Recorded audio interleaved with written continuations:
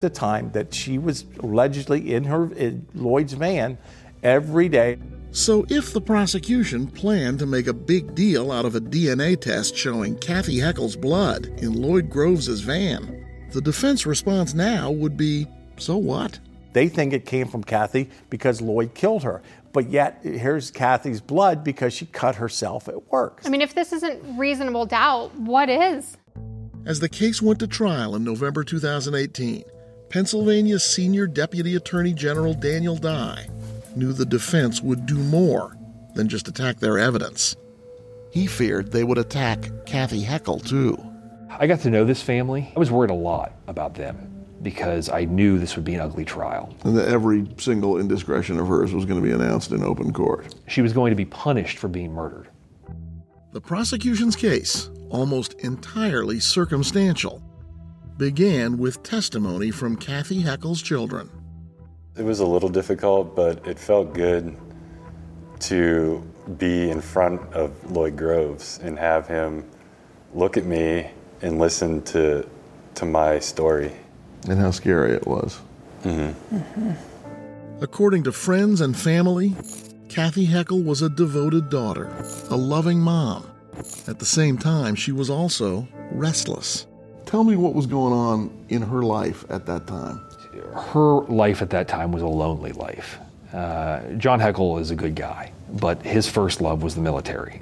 And Kathy was, having affairs, and one of them was with Lloyd Groves. Another lover, the guitar man Dennis Taylor, said Kathy had told him all about that unraveling affair. Kathy was trying to break off the relationship. We know that. Lloyd did not want the relationship to end, and he specifically wanted to meet for lunch on that day. Did Lloyd Groves know about Denny Taylor? He did. We had evidence in the case that Groves was following Kathy. Dennis Taylor testified that Kathy had expressed some fear about Lloyd. Right. Raise your right hand. In a special hearing, 2 former paper plant employees who'd been in poor health had their trial testimony pre-recorded.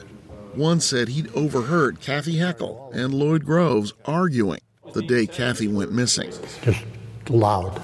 The other said she saw Lloyd Groves staring daggers at Kathy Heckle as she left for lunch that day. His face was so red, just like he was terribly angry, and he was looking at Kathy. Kathy pulls out, Lloyd pulls out after.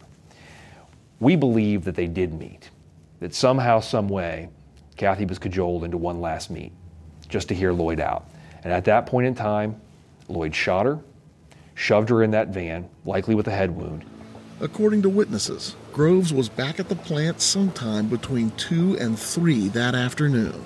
You think Lloyd Groves kills her, disposes of her body, and manages to get back to work that day and act like nothing's wrong, and gets away with it?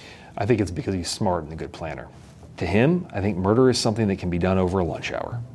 The prosecution wrapped up its case with 2 witnesses, people who only surfaced shortly before trial. The first was Lloyd Groves' now ex-wife. There was something she had been holding back on telling for the past roughly 30 years.